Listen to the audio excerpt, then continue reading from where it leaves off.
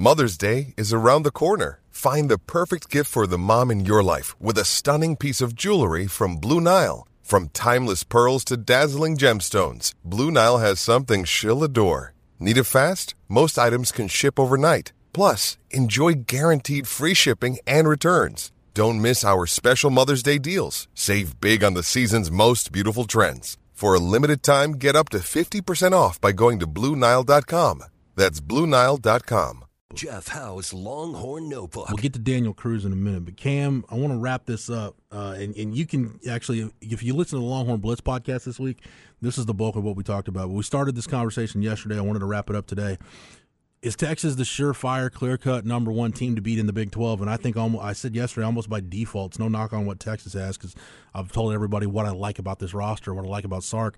I think in the preseason you have to consider that because you've either got teams that were at the top of the league last year sliding back a little bit, teams that were in the middle or toward the bottom. We don't really know. Cam, I want you to do this, and you don't have to include the newcomers if you don't want to.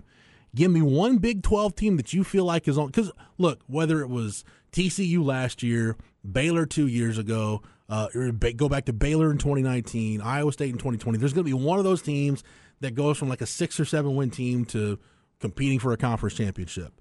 Cam, who's that one team for you that's on the rise? The arrow is pointing up clearly, and who's that one team for you in the Big 12 that the arrow is clearly pointing down? Pointing down is Oklahoma State. Lost Spencer Sanders to – where did he end up again, Jeff? Ole Miss, where he might be the number 3 quarterback on the depth chart. Yikes. Oklahoma State lost a lot of players to the portal. I think they were hit pretty hard. I don't know what's going on with Mike Gundy and that coaching staff. Does not seem like things are going well, but Gundy always finds a way to win football games. We talked about that on the Blitz this week. It does, to me, Mike Gundy right now, it feels a lot like Gary Patterson at the end at TCU. Very, very different circumstances, but the overall gist of it is at some point are you just at a place too long before everybody needs a change. Everybody just needs something fresh. You need something fresh. The school needs something fresh. The players need something fresh. The where it gets amplified with Mike Gundy is how many bear traps is this guy going to step in before there's one that he just can't get out of? Exactly. You know, and I'm not going to turn this into a political conversation, but it's just misstep after misstep after misstep. It's a part of it, yeah. It's a misstep after misstep after misstep. I mean, him wearing the OAN shirt, say what you want about that, but the big part of that was he and Chuba Hubbard now are his All-American running back makes it very clear on social media that he's not happy with what his head coach did, and that leads to this big powwow that they had before that 2020 season started. And now you've got Gundy, beefing with reporters, and you've got, his reluctance to buy into the portal and NIL. It just, I don't know, maybe the current college game and the current student athlete, maybe it's just passing Mike Gundy by. I say that, and maybe Oklahoma State wins 8 or 9 games. I don't know. It just feels like Mike Gundy's time at Oklahoma State at this point is not very long. There was 4 Big 12 teams that ended the season on a losing streak of 3 games or more, Jeff. Oklahoma State's one of them. Mm-hmm. Baylor lost 4 in a row. Kansas lost 4 in a row. Iowa State lost 3 in a row.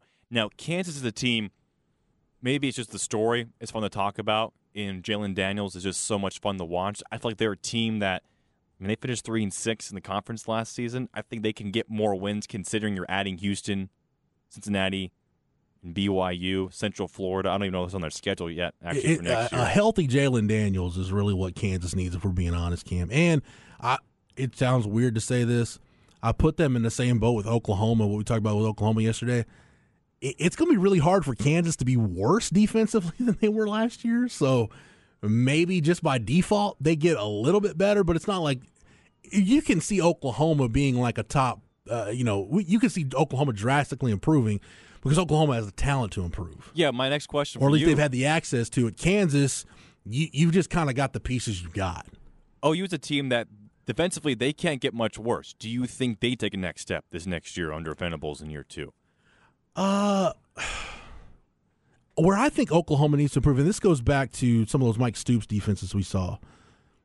From what I remember of Oklahoma secondaries, of a Roy Williams, a Derek Strait, a Brodney Poole, guys like that on the back end. To see Oklahoma's secondary talent now and where it is, that's the area where they got to fix stuff. That secondary is so bad.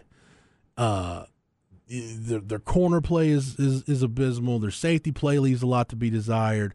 And everybody's looking for pass rush anywhere you can get it. I don't think they've necessarily, whether it's been Isaiah Thomas or Jalen Redmond or Ronnie Perkins, Nick Bonito, they haven't had a problem recruiting guys that can get after the quarterback. It just seems like they haven't been able to tie the front end with the back end, and I think a lot of that is because they just, quite frankly, have not been good in the secondary. So until I see some signs that they've got improved personnel on the back end, Cam, I think they'll be better. I think they'll be more versed in what Venables wants to do, so I think by that alone they'll improve. The ceiling, though, kind of like what we talked about Texas a little bit, I think the ceiling for that Oklahoma defense is going to be, what do you get out of that secondary? Texas does, though, have a lot better pieces to work with, though, in the secondary than Oklahoma does. My team that I think might, be rising up, I think it's Texas Tech and Joey McGuire. That's Tech is the kind of – it seems like Tech is becoming the trendy pick to, once Texas and Oklahoma are out of the league, to become maybe the team that can carry the flag for the Big 12.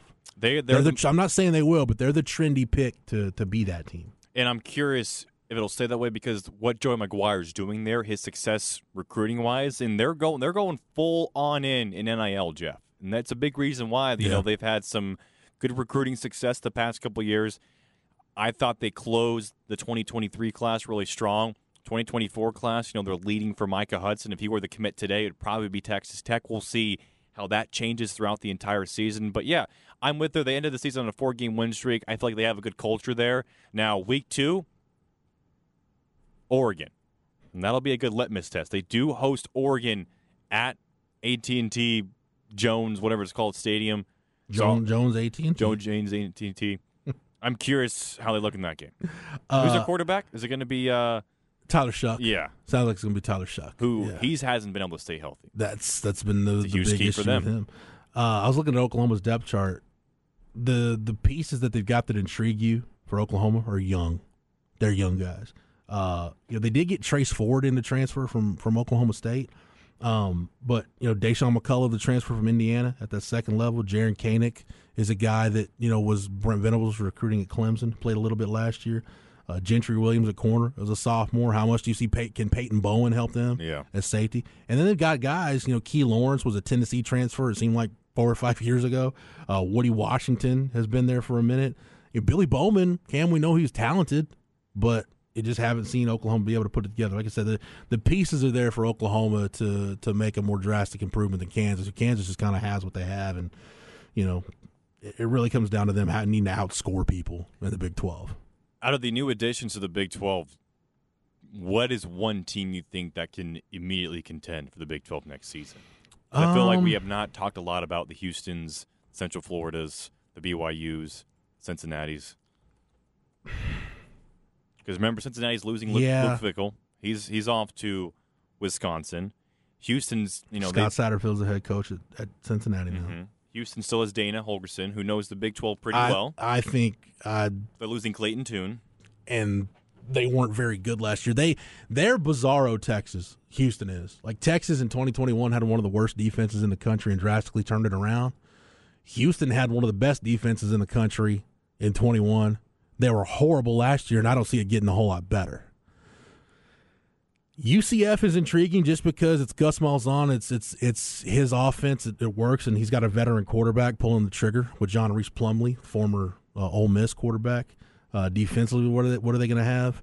Anytime you're recruiting from that state, you're going to have athletes. I would say if anybody, it's probably going to be UCF, but I have a hard time seeing any of those newcomers really breaking through and competing for a conference championship this year. And see, after this conversation, as a Texas fan, you're thinking it should without a doubt be Texas in the Big 12 championship, which is why if you don't reach Arlington at the end of the year, it's a catastrophic failure in Sark's year 3, I think. I think I said this yesterday, and I said it on the Blitz. I said this same thing about the Tom Herman era going into that 2019 season. People ask me, hey, how do you think Texas is going to do this year? How do you think Texas will do this year? if they're not in the Big 12 championship game playing for a conference championship, it's not going to be because of talent. It's not going to be because of depth. It's not going to be because they're just sorely lacking somewhere in the personnel department. It's going to be because of coaching. And I think that's where I am with Texas right now. And maybe more so now than I was. Like I told you yesterday, Cam, this is the first time in a long time that I felt like Texas has a chance to win a conference championship, and like I don't feel like I'm lying to myself. Yeah. I'm not trying to talk myself into it, not trying to convince myself.